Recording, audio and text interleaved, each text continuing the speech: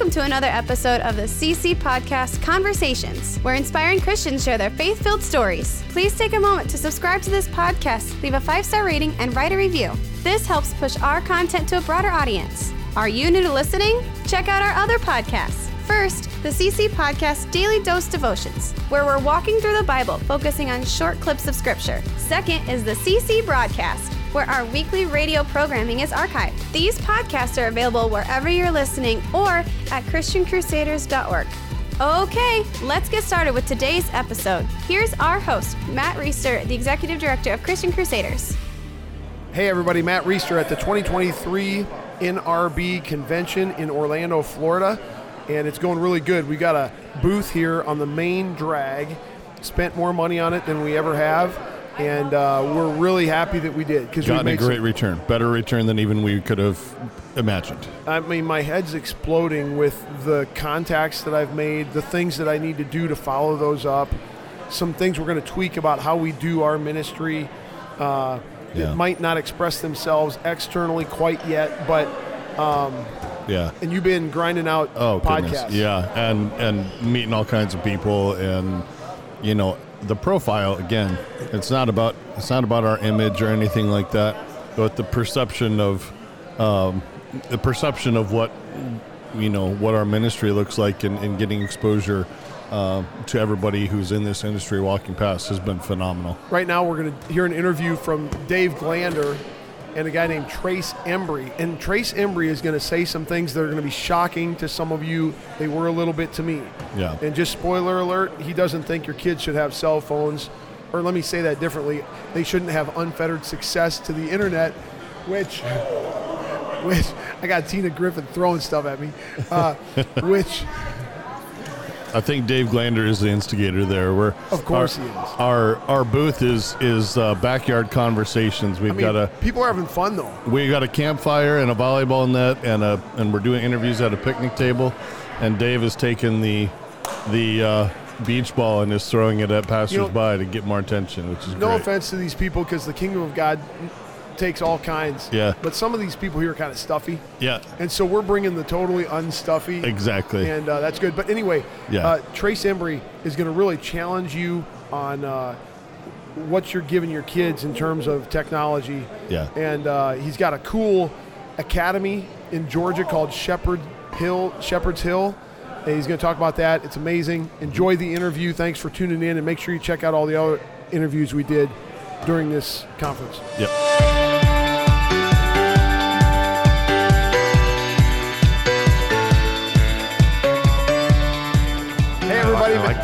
I like that little road thing you got. Hey everybody, Matt Reister here at the 2023 NRB National Religious Broadcasters Convention. I've got Dave Glander with me and Trace Embry. Dave, I always start out our interviews here giving a shout out to Reasons for Hope. You guys are helping co-sponsor this booth and these podcasts with us. And so just give us 30 seconds on Reasons for Hope. Well, we're glad to do it because I love what you do. I love you. I love your family. I love the ministries that you're involved in. Reasons for Hope is an apologetics-based ministry that's content heavy. You can go to rforh.com. Go to your app store and just type in RFORH, and it's a black background with a blue asterisk. And you'll be busy for months trying to unpack all the stuff, and we're constantly adding more stuff. Love it. Dave's going to be at the Cedar Falls Bible Conference again this year. That's the last Saturday in July through the first Saturday in August, doing our junior high and high school stuff. And so if any of you are in the area, you need to make sure your kids are part of that. And once again, we got an all-star lineup coming to the youth track. You need to give me that list, bro. I know. You asked for it with he asked for the list. I said, when do you need it by? He goes, ASAP. I was like, that's good notice. Yeah. Okay, so to catch everybody up here, it's crazy at NRB. We've invested. Nick Vujicic just went by. He's your Life Without hero. Live. I don't fanboy much, but dude, that's Nick Vujicic. All right, I'm moving on. So anyway, the first year that we were at NRB, I just started as the director of this ministry in 2020. I came for the first time in 2021. We're just a small budget ministry that's trying to grow, and I thought, why are we spending $1,000 a year for dues for NRB? Why are we coming to this conference? I was going to come down to NRB and make the case for my board when I got back why we're going to drop this, because it's an unneeded expense. We don't get any value from it. Well, I learned quickly this is where we had to be. Last year we got a smaller booth in the exhibition hall, and then they contacted us this year about a bigger booth right out here on Broadway, and we popped for it. And I can already tell you that day one, I mean, this is worth it, and thanks to Reasons for Hope for helping absorb some of the costs with us, because we're just getting a ton of exposure out here. And another thing that happened that I've learned is last year, I mean, everyone and their dog was stopping by our booth wanting to get interviewed. They'd written a book, they had a ministry, blah, blah, blah, blah, blah. And I don't mean to sound like a cynic there, but I learned this year I need to do a better job of filtering who we do interviews with, because if you just take all comers like I did last year, they're not all going to be great, compelling stories that the audience is going to resonate with. That being said, I've gotten some feedback from interviews that I thought were otherwise less than great, that the Lord used them. So, I mean, God can do whatever he wants. Absolutely. But anyway, I'm out here in the hallway, and Dave Glander, doing Dave Glander thing, he's like, come meet this guy, you need to interview him. And that's already an endorsement, because I trust Dave. Yeah. Trace, you and I started talking for just a couple minutes.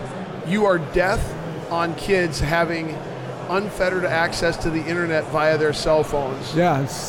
My wife is going to love everything that you're going to say.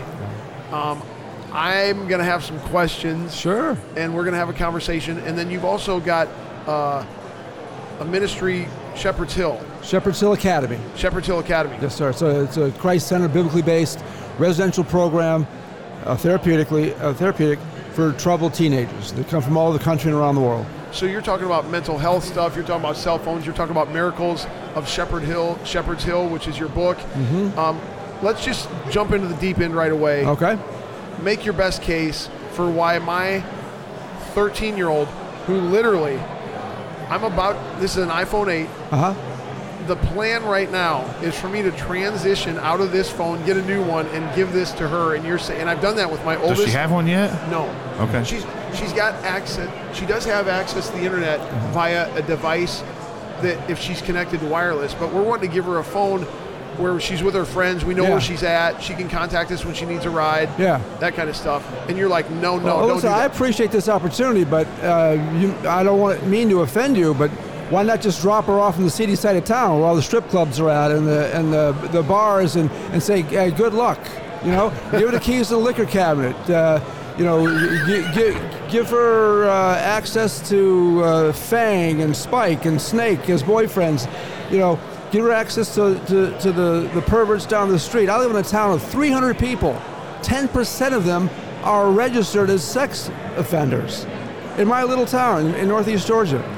I'm telling you, you give your kid a smartphone, you've shot yourself in the foot. It's a self-inflicted wound for behavioral issues, spiritual issues, for the rest of the upbringing. Trust me. And look, you can't justify it theologically. You can't justify it spiritually. You can't justify it scientifically.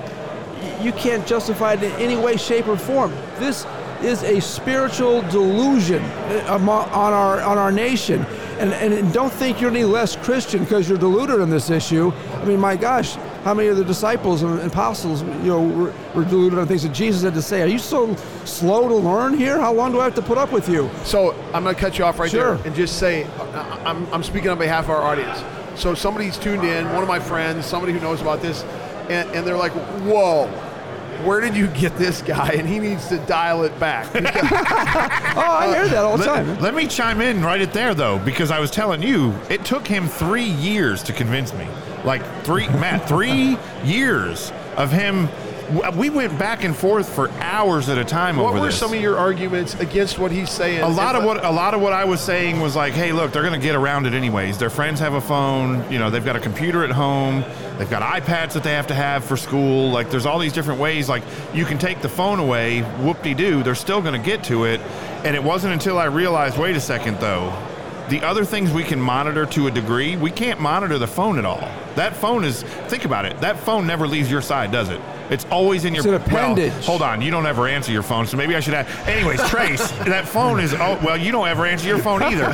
For those of you who actually use your phone when it rings or texts, it's an appendage. Mine is in my pocket all the time. It's an idol. When I go to bed, it's next to my nightstand. It's true. It's eye slavery. Yeah. It's eye slavery. Well, what I hate... And you're putting your kid into eye slavery, which can, especially if you have a daughter, result in sex slavery. I'm telling you, these perverts are out there grabbing our kids via this device on a regular basis. Yeah. And I'm not speaking theoretically from behind a desk or reading other people's books. I have a proving ground for everything I'm talking about. And if you think I'll be the one of 1,000 that can dodge this bullet, well, good luck with that. And my question to you and everybody listening is, how far short of a sex offender do you want for your kid yourself? Well, how far short of your kid being addicted and having their DNA actually changed by these devices? This is science. Nobody understands this. Nobody knows it. They don't know what they're doing. Forgive them, Lord. They don't know what they're doing. That's really the bottom line. And I know it's not politically correct, but it's true. This is what's happening. It is true. After 3 years, what he's saying is right. I mean, like I said, that one line in Gab Wireless commercial where it says, "I'm not going to give my 12-year-old internet access to the internet, and I'm not going to give the internet access to my 12-year-old." Right. That last part of her line shook me at my core, because think about it, man. When you give your 13-year-old daughter a phone, you're giving the access of the internet to her. Forget about her internet access. You're giving all of the wiles of the devil's schemes. And I'm not much to talk about Satan and all that stuff, but we know he's the ruler of the prince of the power of the air. So he's out there doing his thing. Well, all of that now is at her fingertips, and you can't stop it at that point. Tell me this: how is giving unfettered access to a smartphone to your child? How is that any different than just piping in the Hustler channel in her bedroom or his bedroom 24/7, 365? And first of all, if someone gave me the choice between giving my kid a smartphone and piping in the Hustler channel in a room, I'll pipe the Hustler channel room all day long. Well, because they're not taking the Hustler channel to school with them to see the other channels, all the other stuff going on. And to Dave's argument, well, they're just going to see it somewhere. You know what? They probably will see it, but it won't be routinely. It won't turn into an addiction. It won't be a life-controlling thing. It won't be an idol in the eyes of God. You want God to bless your life, keep your kids away from idols. Yeah. Well, I want to come back to this, but or take a break from this a second and just say, you said you've got a proving ground. Yeah. Tell us about your proving ground. The proving ground is Shepherd's Hill Academy. I live with these kids. There's not one kid, not one in the last decade, that have come to Shepherd's Hill where that smartphone hasn't been, if not the problem, a fuel for the problem, the original problem. And so it's a proving ground. We see, look, God can rebuild the years the locusts have eaten. I've seen it happen. But why have it eaten away to begin with?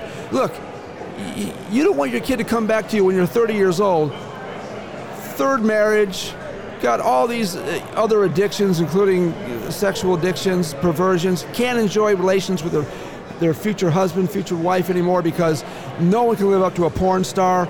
I mean, and then they come back to you and say, Dad, you gave me this thing. Mom, you gave me this thing when I was 13 years old. And what did you expect me to do with this thing? I need to promote two things quick that you made me think of.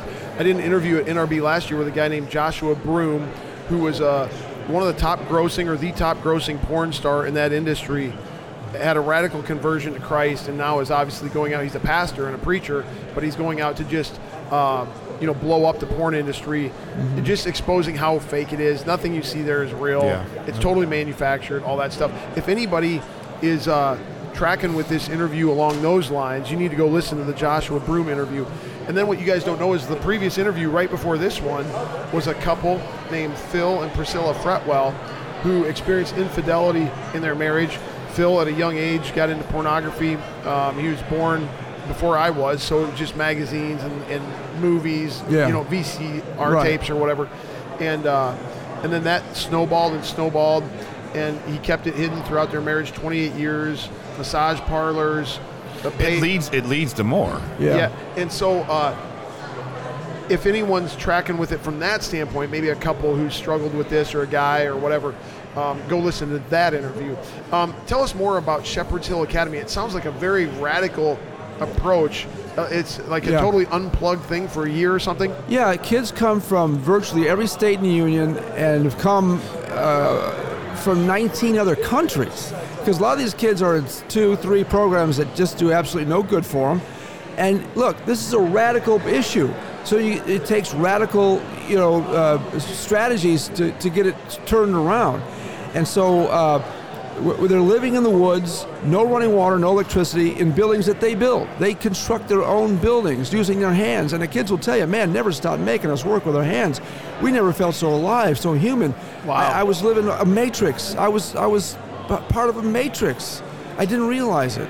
And so, but we have a school right there. So they come out of the woods. It's about a 12-minute walk out of the woods, where it's like it's any other school. There's even computers in the classroom that almost none of the kids use. It's only for special classes that we don't offer. But at 3 o'clock when the bell rings, it's back to partying like it's $17.99 again. Right? And these kids, they a lot of them don't want to leave, to be honest with you. They don't want to leave. In part of my talk that I developed about parents, it's a parents talk, right? It's developed strictly just to say, here's what I used. 2 of the interviews that we did up at Shepherd's Hill with a couple of the girls up there, that we talked about having boundaries. Mm-hmm. And I started off by saying, look, I'm going to shock you right now, because most of you have no idea. I said, look, what do you think about boundaries? Do you like the fact that there's boundaries? And they said, before we got here, we had 0 boundaries. Right. If anything, it was below level boundaries. Right. And now they're starving for it. They're wired for it, They're too. starving to be told, here's where you can go, here's where you can stop. And we don't think about that when we think about our kids. We think we need to be our kids' best friend, and that we need to just allow them to let's let them figure it out for themselves. Well, dude, figuring it out for themselves is not proving a good ground to stand on. But when you hear the kids who come out of Shepherd's Hill say, I am starving for boundaries. I'm starving to be told what I can and cannot do. Everything that I will tell you over this microphone is stuff that every kid will affirm. Yeah. Every kid will affirm it. We're wired for boundaries. Every kid comes to Shepherd's Hill. They want to do what they want to do when they want to do it, to the degree they want to do it. And I say, you really don't want to do that. They say, yeah, I really do want to do that. I say, no, you don't. You really don't. So I take them out and play basketball. You know where I take them to play basketball? In the middle of the field. I said, start playing. Well, wait a minute. Where's the goals? Where's the side? There's no.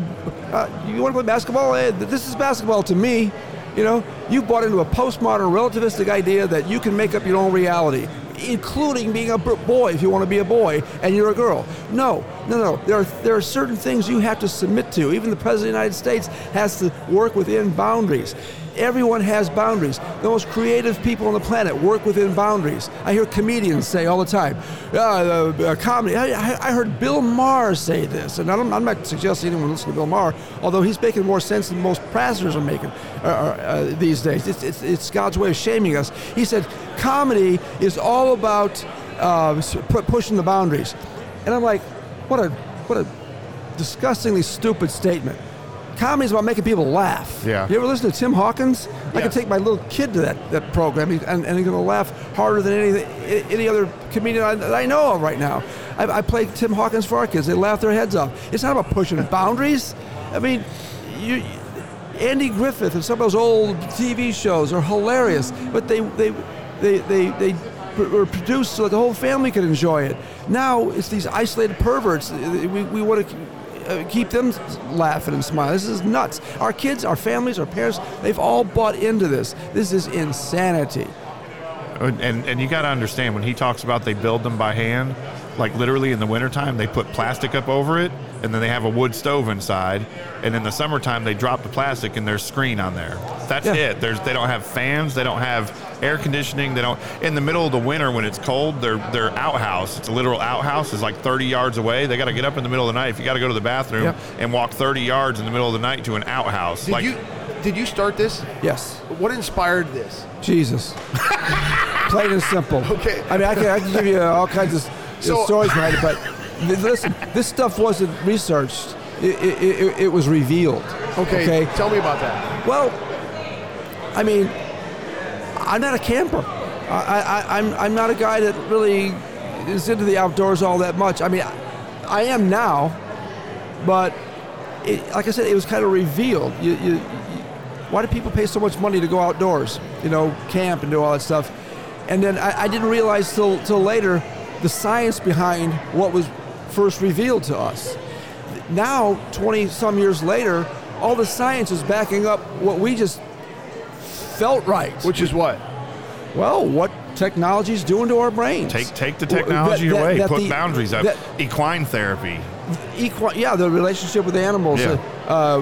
Rabbits and a goat, and just getting back to the basics, right? Yeah, we've complicated our lives to the point where the American dream has now become the American nightmare. and wow. And we got to be there. We got to be here. We got to have that.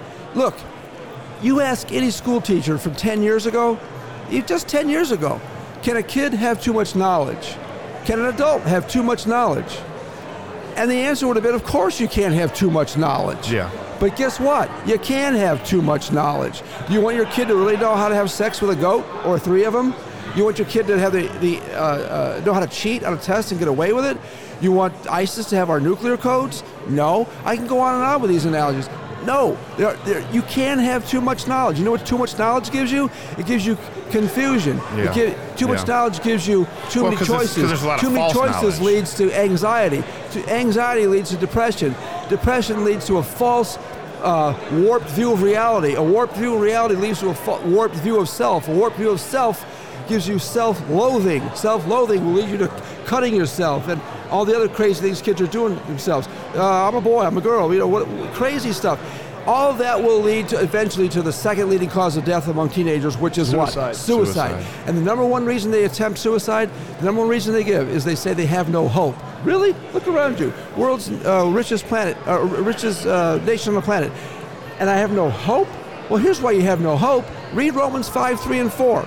Suffering produces perseverance. Perseverance produces character. Character produces hope. Now let's back that scripture up. Our kids are killing themselves in America because they have no hope. They have no hope because they have no character. They have no character because it was never developed through perseverance. They never persevered through anything because you first have to struggle for something in order to persevere. Yeah, they're not struggling at all. Want to be part of something. They want to sweep. They want to make their bed. They want to sweep their floor. They want to help you paint the house. They want to help you rebuild the lawnmower engine, whatever. But the adults are so swimming in this technology themselves that the kids just think it's just part of doing business, and they've lost all hope.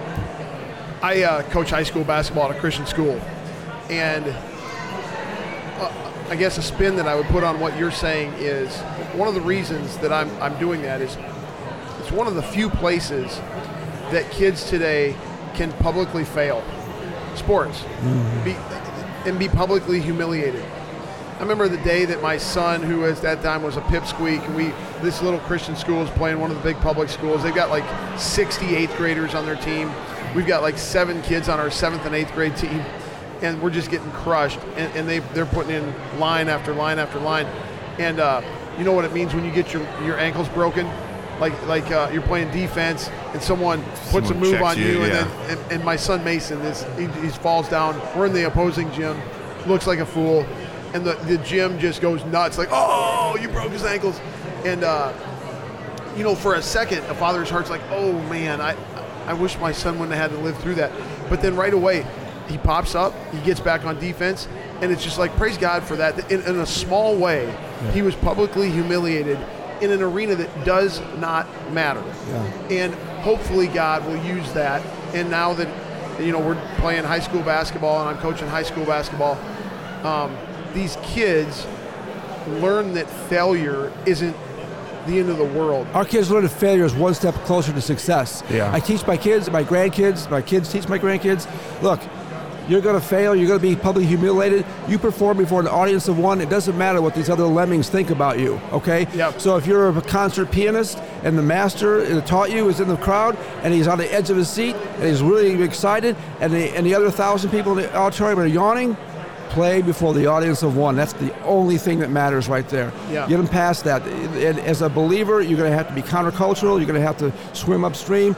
Get used to the persecution. It's not coming. It's here. Yeah. It's here. And we got to get our kids okay with that.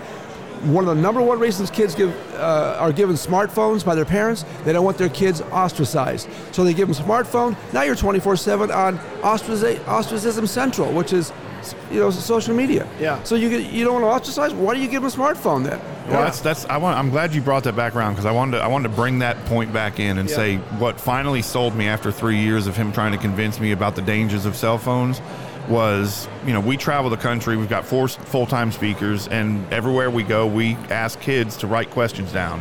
And we ask them to put them down without their name on it, so that way they'll ask whatever it is that's truly on their heart or on their mind, because if they have to put their name down, they get embarrassed, So the number one questions that we get, besides homosexuality, transgender, that's always going to be in the mix, doesn't matter. Sometimes I feel like I'm just going to go ahead and address that one because it's going to come up anyways. But the number one, address it all the time, that's what I'm saying. Like we're going to have to address it. You see kids come out of it all the time. Amen. Too. Praise God. I've seen that. Yeah. So anxiety and depression, those are the anxiety, depression / suicide. Like you take it in that order. That's the number one thing that the kids are asking. How do we contend with this? And so in doing a lot of different research, trying to figure out, okay, what is causing this though? Like why are our kids filled with anxiety and depression, leading to suicide, leading to cutting if they're doing that before suicide? And it's those stinking technology that's doing it, because what's happening is they're having to match a personality that doesn't exist. And and now instead of who has the best clothes, it's who's got the most followers, who's got the funniest posts, who's got the most memes, who's got the most popularity on YouTube or Instagram or TikTok, or it's this false set of reality settings that they've programmed into themselves that's causing that. You can't live that way. You can't live a false identity, and that's what social media is doing. That's what the cell phones are doing. But I want to go a step further and say that's what video games are doing as well. That's a whole other topic. I started doing research on video games and the neurotherapy that's developed through that and everything else. But it's all in the same vein, where it's like, man, let's go back to get your kids outside and throw a ball with them. Throw the frisbee. Take them and fly a kite. You know what I'm saying? Like do something that gets them away from that. Because I'm telling you, if you were saying earlier, throw them out in the fields with the perverts and stuff. I'd go a step further and say, if you're going to hand your 13-year-old a phone, go ahead and hand them a gun, because it's the process, it's the process that's developed through that whole thing. But here's the thing. We're going to do a promo for Gab Wireless, because man, I've really become a huge fan. And they've got a booth here at NRB. At least they did last year. I'm assuming they have one now this year. I promote them everywhere I go now, because Gab Wireless produces a cell phone that looks exactly like an iPhone or an Android. I mean, it's the exact same thing, but all it does is they can call, they can text. Now they have different games that parents can put on there, but it's only games. They can't access the internet. And so they can't go and download any games. They can't look at porn. They can't go on social media sites. They can't. All the stuff that's dangerous for them doesn't exist. All the stuff that's good, a calculator, a map, those sort of things are on there. The games are all like learning style games, challenging their brain to develop and stuff. You can even track how fast they're going in a car. So if they say, I'm going out with Joey, and Joey's got his driver's license, well, the next thing you know, Joey's going 95 down the road. Your daughter gets home and you're like, hey, you were going 95 with Joey. Guess who you're not going out with in the car anymore? And then they even make a smart watch to go with the whole thing. And it's only like $100 and something for the phone, and then like $19 a month. And there are other companies to choose from now. People are starting to catch on. I was one of Gab's first, reps, and I told him, I said, you need to wait. This is going to take a while. People are not catching on. Well, because that's the thing, Matt, is the whole thing started with us, our generation, getting cell phones. But I don't know if it was you who said this or who said this to me. When we got cell phones, our brain was fully developed. Well, I don't know about yours, but mine was fully developed when I got a cell phone, right? So I was able to make conscious choices what I was going to do with my cell phone. When you hand I'm going to go as early as 8-year-olds that are getting cell phones. We're getting calls at Shepherd's Hill for 6-year-olds with porn addictions on their cell phones. When you hand your 6-year-old a phone because you want them to feel included in the environment that's around them, they're not developed to make decisions. It's like giving them a gun. I'm all about man, your son turns 13. Let's go out and teach him how to shoot properly. Let's Let's teach them how to use this thing that can also be a device of death. You know, your 13-year-old doesn't know how to make good decisions about what they're going to do with their cell phone. Right. It's when you turn into an adult. Now it's like, you know, I use my cell phone a lot, but I don't use it for things that are getting me in trouble. I also say it's like my wife has total access to my phone. But Gabby, the girl who's with me, she's one of my little. I mentor her through ministry. She can pick up my cell phone. She even knows the password to get into it because there's nothing on my phone that I wouldn't want her to see. So when it comes to our kids, why would we say, okay, well, I don't want to pick up my kid's cell phone and look through it? Because one of the stats that I use in my parents' classes, it's like 68% of kids say they would be mortified if they knew what their parents found on their phones. 68%. I think 80 or 90% would sacrifice a finger to keep their phone. Their phone. So, devil's advocate, or maybe just I'm saying my own questions. So, what about the whole deal of communicating? You kind of answer some of those questions with the Gab thing, but like there's this notion of, okay, my kids, I'm going to withhold, and then they're going to leave my home, and then they're going to have access to all this, having been unprepared in a way. Oh, no. No. Because that's a stinking myth. Okay, go for it. My kids never had any of that stuff. They're not in a program. They run one. All right. so that's a stinking myth. But that was good. They have to be groomed from the time they're young, just like with dating. I say you can date when you want. Just know you'll always have a chaperone as long as you live in my home. And they're going to look a whole lot like mom or me. Yeah. Right? and so dating when you want. That's fine. And you know what? Every one of my kids, with the exception of my son, who runs the boys' side of Shepherd's Hill Academy, he married his second date. Every one of my other kids married their first date, and they're successful.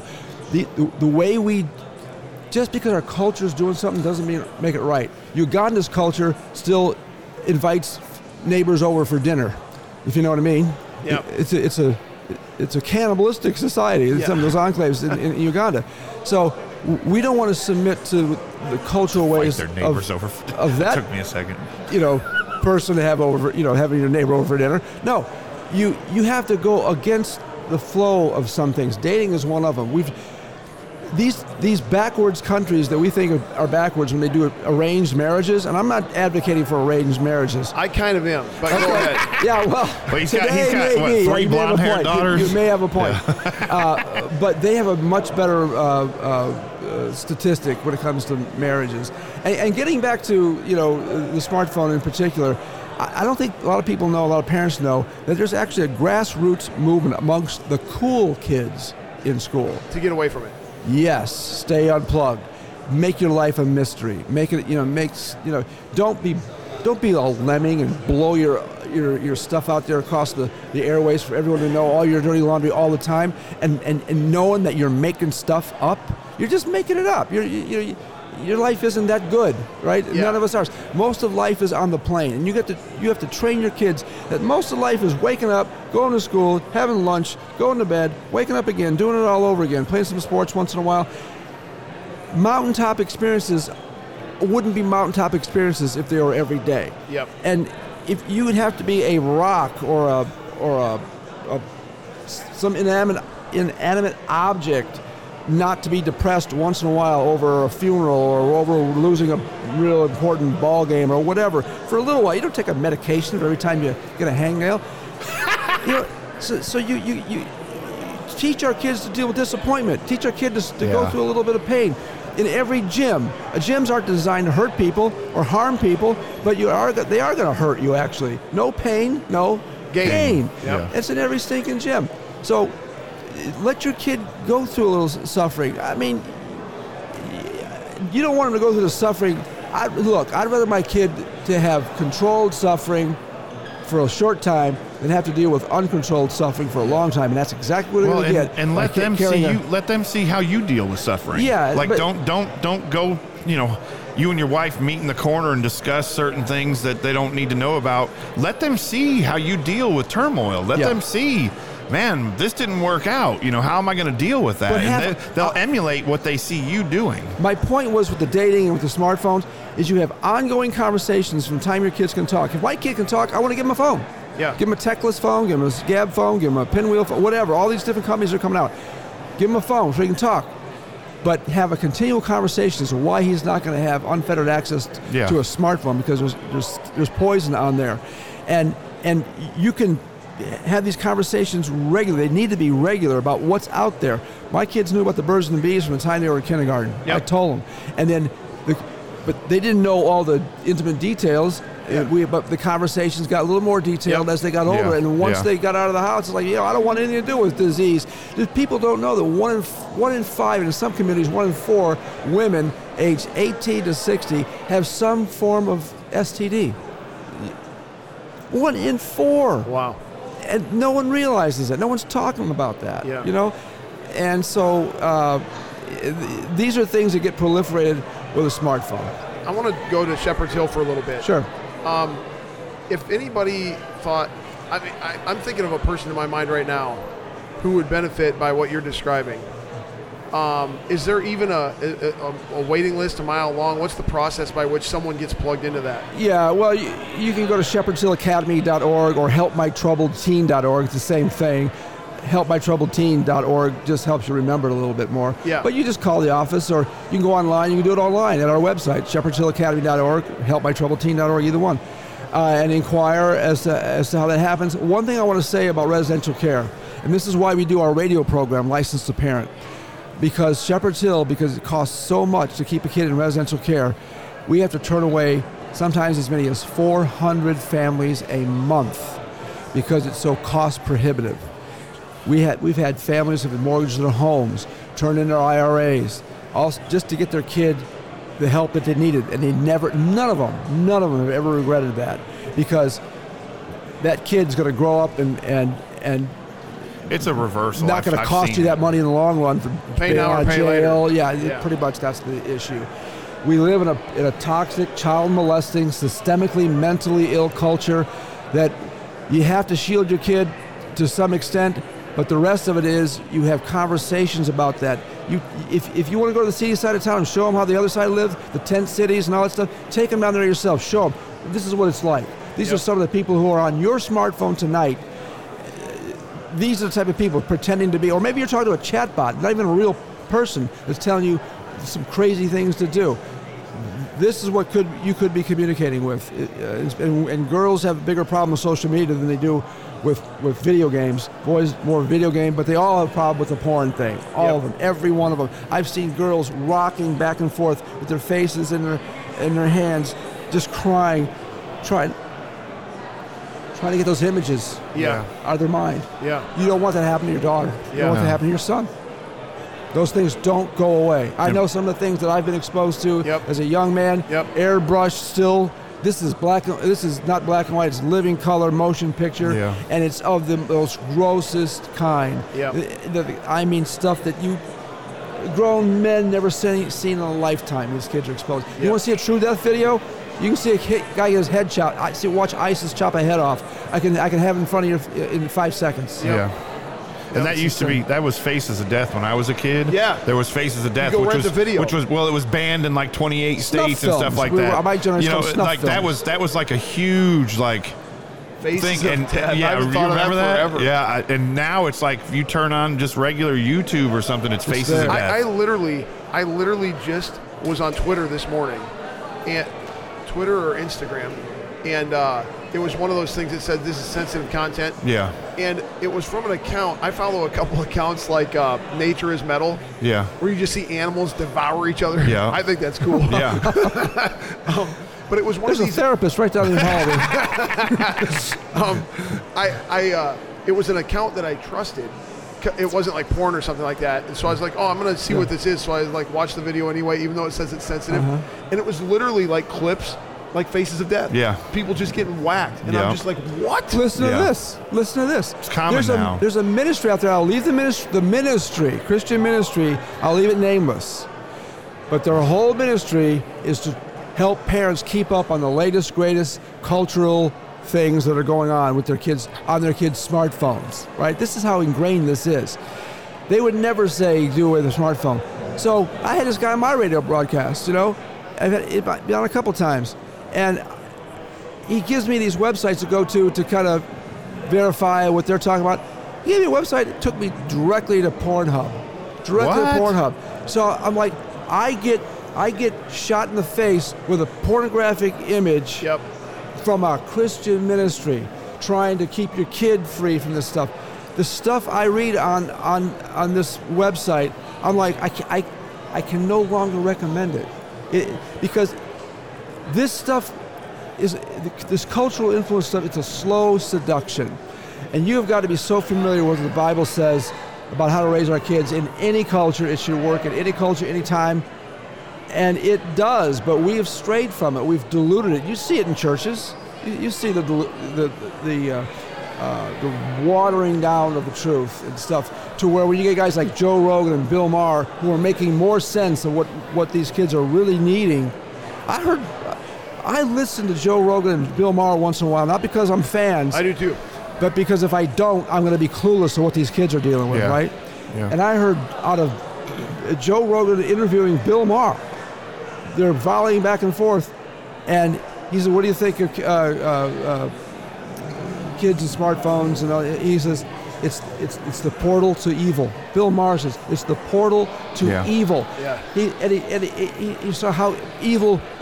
Bill Maher talking about how evil pornography is, and that no kid should be exposed to that. Blah blah. I mean, what? There was a school, I won't name it, over in Alabama that what do you call the Christian school heads? They're not head of school. Head of school or something like that. We'll just call it head of school. Headmaster. Headmaster. Yeah. So the headmaster's kid was one of the 27 or so involved in this thing. And what happened was because that kid had a smartphone, he was able to access the dark web, which I thank God I don't even know how to. What is the dark web? I'm not exactly sure, but it's a part. Here's my understanding of it. It's a part of the web that literally means exactly what it says. It's a underground web, if you will. Like instead of just being like Google or something. A little bit. I think guys like. Well, anyways, Bill Maher, this kid, I think they're part of that. It's just this dark information. Yeah, you've got to know how to get to it. It's not just, you don't just Google it. You've got to know how to manipulate your way into it. So he gets his way into it and he starts buying Skittles, right? Skittles by the bulk, right? Candy, and he's getting this Skittles shipped to his house, and he's selling Skittles at school, right? So he's making money because he's getting this bulk through the dark web. Well, fast forward like 6 months later. Is it on the dark web because it's like stolen or what? Yeah, it's all black market. Just okay. Think of like the snuff underground. Films. Look at snuff films and all that stuff. Snuff films and just black market stuff. You can probably buy guns and ammo and just it's where you go underground with what you're doing, right? Okay. It's kind of like a small example would be like the privacy filter. Like you can choose a private page and it doesn't keep cookies and stuff like that. The seedy side of town. Everyone knows it's there, but they kind of leave it alone. Yeah. There's Tina. How are you? You need to interview her too. Anyway, so he gets on there. Fast forward like 6 or 7 months into it, it went from like Skittles to this to this to this, and the next thing you know, there's a shipment of acid being brought into an abandoned house in this kid's area, and the kid is supposed to go to this house after the shipment has been brought in, and now he's going to pick up this shipment and sell the acid. So they do it once, right? And it was like, I don't know, 1,000 hits of acid or something like that. The second time it was like 50,000 hits of acid.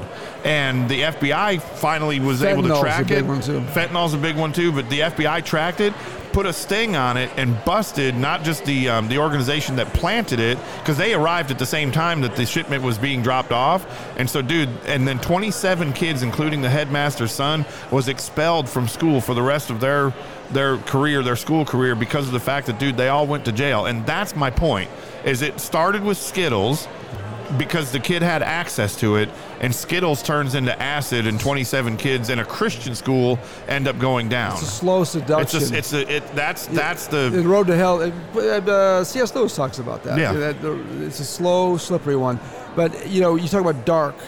So we do a parent conference. It's a weekend-long deal at Shepherd's Hill for our parents. And this guy wasn't even the kid's parent. He was the boyfriend of the mother who brought the kid. And the kid was terribly addicted to the dark web, right? And video games, and just, he was an absolute mess. The kid was an absolute mess. So, and I'm teaching on this stuff, and it's like 10 o'clock at night, and the whole thing's about over. We're ready to go home for the night. And this guy, I noticed him standing in next to the door, and I got this crowd of parents asking me questions, and I heard from outside the door, "Come on, Joe, let's go. No, I'm not leaving until I talk to this man." Well, all the crowd left me. This guy walks over. He'd waited for about 30 minutes to talk to me, and he says, "You have no idea how true everything that you said over this weekend was." He says, "You have no idea." I said, "Well, I think I do." He says, "Have you ever heard of dark UX?" I said, "No, I haven't." He says, "Dark UX, I make more money than you'll ever see in a lifetime with dark UX." I said, "Well, what is it?"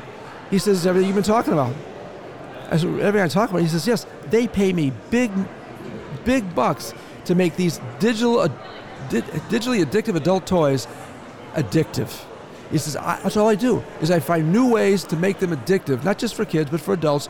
But my girlfriend's kid is in this program because of," he says, he lived in England, and I'm going back to England, I'm going to find a new line of work. I can't live with myself anymore." Wow. And so this stuff is just now getting out of the bag, and I'm glad that you've given me the opportunity to share this stuff, because I've seen what it's doing to so many kids, and so many parents are absolutely clueless about this. So what do you do? Like, I mean, to a degree, my 19-year-old son's right there, still lives at our home. He's going to be going to college next year. Mm-hmm. Got a cell phone. My 15, going to be 16 here pretty soon, daughter has one. I told you I was about ready to give my 13-year-old one. Oh, please don't. And then I got a 9-year-old who's, we're not doing that. What do you say to parents? Now, I'm at least radical enough of a Christian and committed enough to the scriptures, and we homeschooled our kids. Good. We've done some things that are outside the norm. Our kids don't spend all day on screens. Norm by whose standards? Right. Yeah. We monitor things maybe more than some have, not perfectly, obviously. Yeah. But what would you say to a parent who's listening to this, who's a Christian, mm-hmm. but even a few steps more toward the norm than I am, mm-hmm. who's just like, even listening to this is on the edge of crazy. Yeah. Where do they start? They've got high school kids with cell phones. Yep. Do you just cold turkey this thing? First thing you do is you hold a family meeting. Yeah. And you humbly apologize and ask their forgiveness for what you have naively given them. And I don't know how else to put it. I can't sugarcoat it any more than that. Let me soften the blow on that just a little bit, because that's a hard blow. That really is. But let me soften it a little bit. Remember I told you we didn't know. These things came about when how old are you? 47. Yeah, we're close to the same age. I'm a couple of years on you, but we didn't have cell phones. He's well preserved, by the way.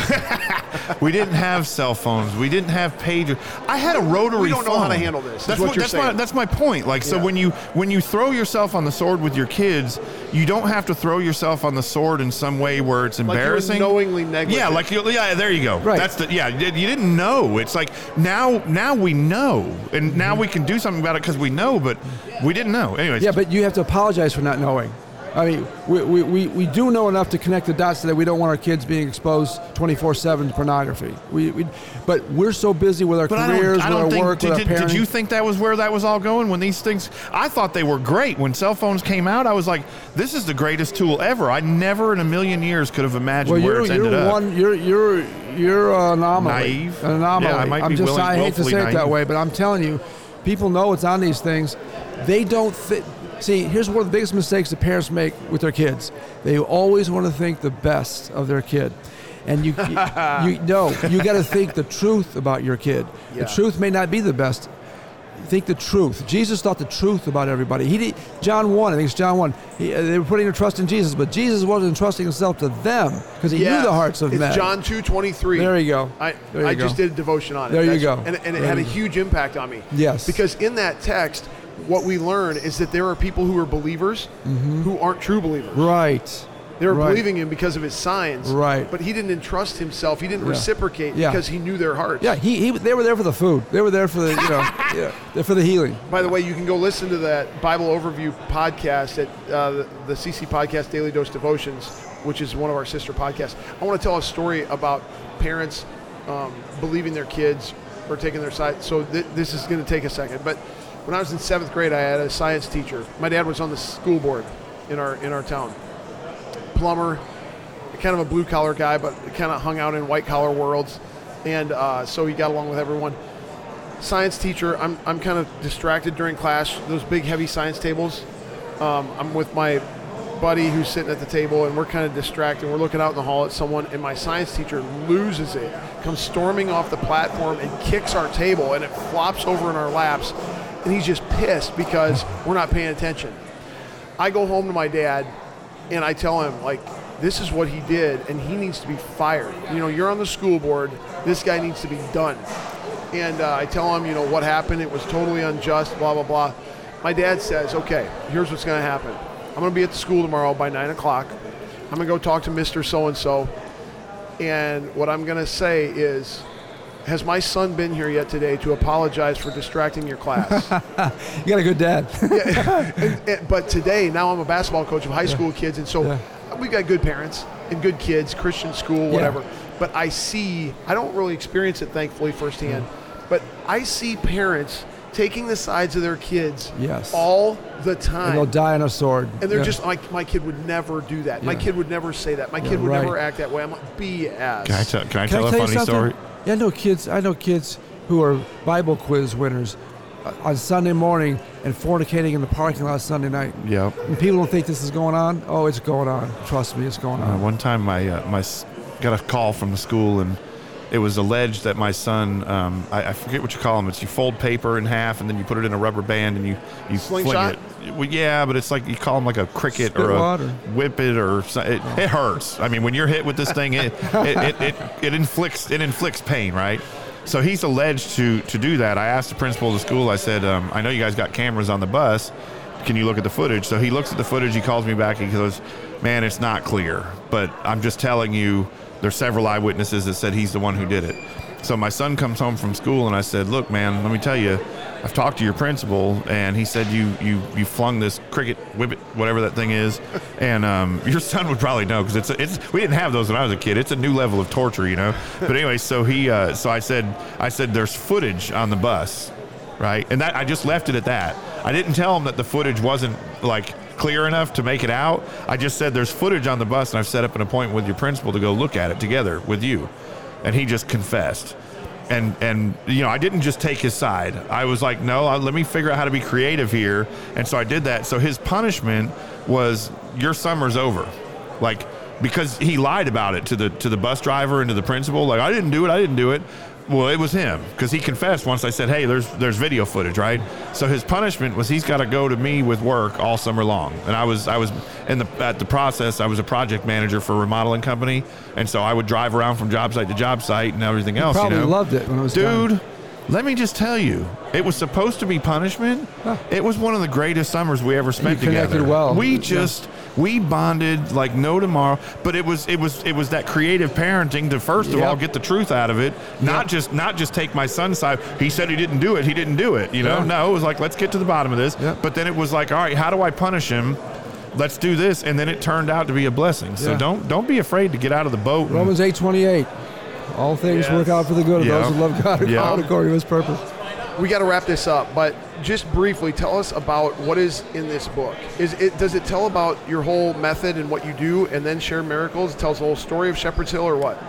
The Miracles of Shepherd's Hill is basically our story. It's a 35-year series of bumper-to-bumper miracles as to how we heard from God, what we heard from God, what God did when we obeyed God. including moving down 700 miles away from our home in the Chicago area to Georgia to get educated, thinking we were going to be someone's pastor or a missionary, only to have God say, you need land, start looking for it. And all the things that God did and all the things the devil did in spiritual warfare over a period of all these years, to start with $200 in a handshake, a 60-acre, now 250-acre facility where kids come from all over the country and their families and around the world to get the healing that only the Lord Jesus Christ can do. And I don't know of anyone, and Dave has been to our place, and you tell me if I'm lying, David, but I've never heard anybody ever say anything other than when I stepped foot on the property, I knew I was being clothed with the Holy Spirit. Yeah. How big is it? How many acres? 250 acres. Okay. You start out as a 60-acre farm. And yeah, but there's part of the miracle, though. You acquired that 68-acre farm with how much money? $200. It was our last $200. It was our. You don't do that. That doesn't happen. But that's not that. I don't even think that's the biggest miracle. It's not even close to the biggest miracle. I mean, I've got a son who's buried on Shepherd's Hill. Wow. We used to go on Shepherd's Hill a year and a half before the property was even for sale, because the Lord that was the first place we saw when we were in Bible college. Said, this is the place, and we're like, my goodness, this is the place. Well, let's go out here and pray about it. And we're trespassing. It was just an old abandoned farm. But there was a triple murder involved in that farm, and it was a major drug hub. They were doing aerial drops in the pasture, so it was all tied up in the legal system. You know, because a 11 and 12-year-old kid was supposed to inherit it. A real estate investor got it just to flip it. He had 5 guys standing in line to buy it. We got it with $200 in a handshake. 2 of those people had cash, and they were locals. We're Yankees from out of town, and they wondered how in the world did this rich guy from Chicago get this from underneath us. Didn't realize that we got it with $200 a handshake. But you weren't a rich guy. And it was not a rich guy, brother. We moved in that house in May of 1994.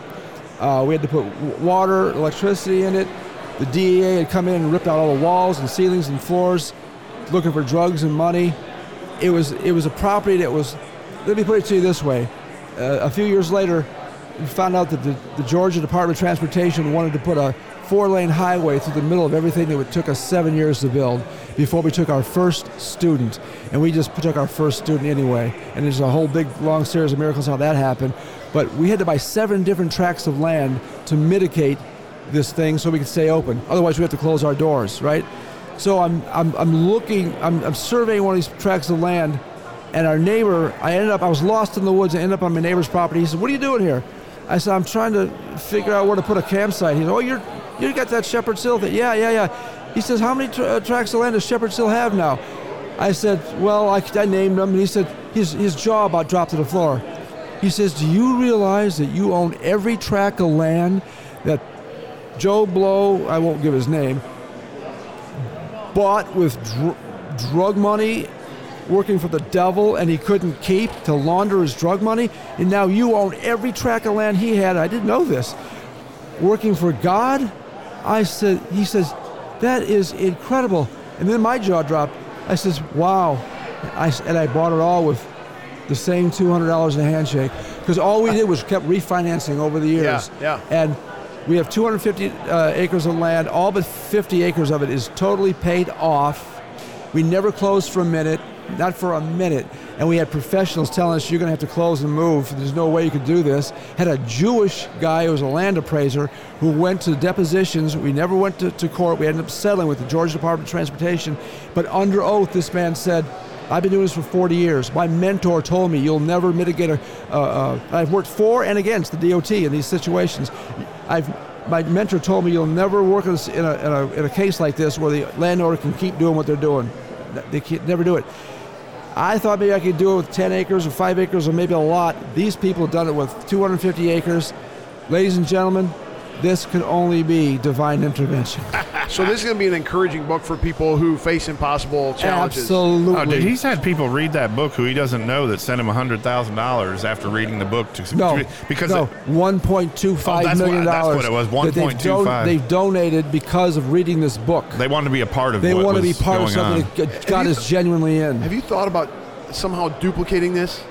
People ask me that all the time, and I'd be glad to tell someone else how to get something rolling like this, because you can't have enough of them. The problem is there's not enough people out there who can afford this kind of residential care without getting it from their churches, their extended family. Let me qualify refinancing their homes. He's being real humble about what he means by that, as far as like the cost of it. When you go to Shepherd's Hill, think about this. You have one certified counselor. How much do they make a year? 80, 100, 150? I don't even know anymore because everything's so exploded. So let's just say it's $125,000. Well, that you've got to pay somebody a year. Now you're paying 13, 14 of them 24 hours a day. Like it's 365. 365 days a year. They don't get it. There's not a day where the kids are like, well, you're off on your own. They literally have a certified counselor 24 hours a day, 7 days a week, 365 days a year. It's not because, and I'm not just defending it by any means. I've just seen it because I've been up there enough times and I've gotten to know the people and the kids and everything else. And it's it's an amazing process that has to take place in order for these kids to get the amount of attention that is required, because I call it they're some of the worst of the worst. These kids are either gonna in their own words, they wouldn't be here if it weren't for Shepherd's Hill. But you said you turn away 400 people or something like that. Yeah, foreign families a month because it's just too cost prohibitive.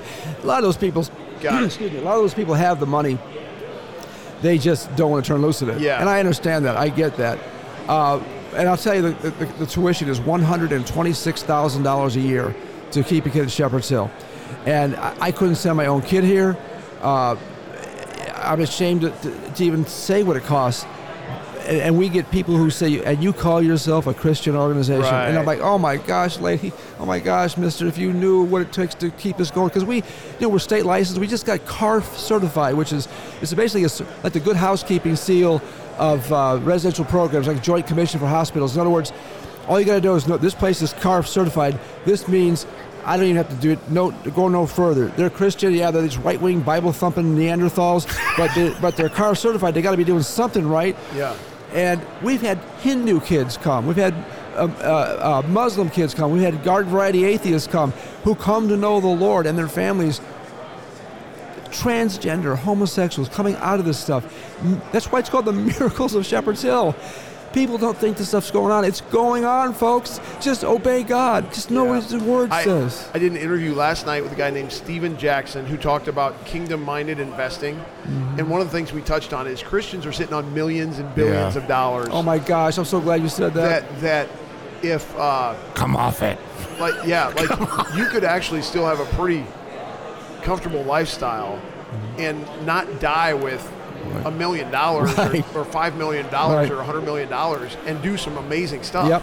We've had NFL football Hall of Famers, New York Times best-selling authors, scientists who are debunking the whole science behind LGBT stuff. We've had Major League Baseball World Series leaders and Hall of Famers, speak in our chapel. And I've had all kinds of people. Dave has been there over and over, and I'm so glad to have him. He's one of our better speakers. And people will tell me all the time, and they say it in different terms, but one of the common terms is, Trace, you don't realize this, but there are millionaires and billionaires looking for you harder than you're looking for them. Our sleeves are constantly rolled up. I want to know where they are. Where are you? Yeah. If you're listening, we need you. Our sleeves are constantly rolled up working with kids and bringing healing to these kids, and we probably don't take the time or the effort, the energy it takes to get this money, but in God's time, it'll happen. It really is a fish in the loaves type of thing. Every month's a news miracle how this thing keeps going. Awesome. Because if we didn't have outside donors, the tuition would probably be closer to $200,000 a year. So shepherdshill.com.org. What's your website? ShepherdsHillAcademy.org, or you can go to helpmytroubledteen.org if that's easier for you to remember. Helpmytroubledteen.org. And if you want to hear our radio broadcast, What we're doing is taking outside the gate what we know is transforming the lives of kids inside the gate to convince parents of everything we just talked about here and a whole lot more. And the radio program is called License to Parent. You go to licensetoparent.org. Just get on our archives. You can hear all our programs. We deal with the best minds in the world about this subject. And we have He really has some like heavy hitters come on that show. And we have a daily 1 minute that we do that is just golden nuggets of like a daily devotional that is just every second of it enlightens parents to what they need to be doing. The problem is it's not a popular message. They think it's too hard. No, you know what's hard? Bailing your kid out of jail, burying one of your kids, sending them to a rehab center like Shepherd's Hill. It's not hard to say, Junior, I'm sorry that I've given you this device. I didn't know all that was involved in what I was doing in giving you this device. We're going to get you something that's not going to be so poison. I know your kids, your friends still have this stuff, and you'll have to make those decisions, but I'm not going to sanction it any longer. I can no longer, in good conscience before the Lord, sanction this. Would you please forgive me, son? Would you please forgive me? And I want to close my sentiments on this with this. After 20 years of doing youth ministry, I can tell you this. Don't think your kid is not subject to it, because I have seen some of the best that were raised right, that were goody two-shoes, that were... Yep. And if I could say this to the parents... Nobody's immune to it. No. Don't beat yourself up, because the only perfect parent that ever existed was God the Father. Amen. And look what his first two kids did. Right? So please don't beat yourself up. But do heed counsel for someone who's been there, done that. Yeah. My gosh, the smartphone, that's an addictive adult toy, and there's a lot of adults who shouldn't be having it. This has been great. Dave, thanks for introducing me to Trace. Trace, thanks for your time. Yeah, and just pray that the Lord will magnify this message. Absolutely. Thanks. Amen. Thank you. Thank you. The CC Podcast Conversations is part of Christian Crusaders radio and internet ministry, started in 1936 and is one of America's longest-running radio ministries. We are 100% donor-funded, and donations to our ministry are tax-deductible. So if you are encouraged, challenged, or inspired by today's conversation, please consider making a donation on our website, christiancrusaders.org, or mail a check to Christian Crusaders, 7401 University Avenue, Cedar Falls, Iowa, 50613. In addition to our other podcasts, which I mentioned at the front of this episode, I want to mention two of our other ministry partners worth checking out. First, the Cedar Falls Bible Conference, equipping believers with the truth of God's Word since 1922. Visit cedarfallsbibleconference.com for free access to previous conference content or for more information about upcoming events. Second is Power to Change Digital Strategies, an online ministry partnering volunteer Christian mentors with people around the world searching the internet for answers. If you or someone you know could benefit from an anonymous online conversation with a caring Christian adult, go to issuesiface.com. Or if you would like to be a volunteer Christian mentor, please visit p2cdigital.com. That's the letter P, the number 2, and the letter C, digital.com.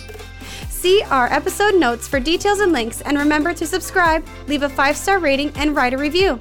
God's richest blessings to you, and thanks again for listening.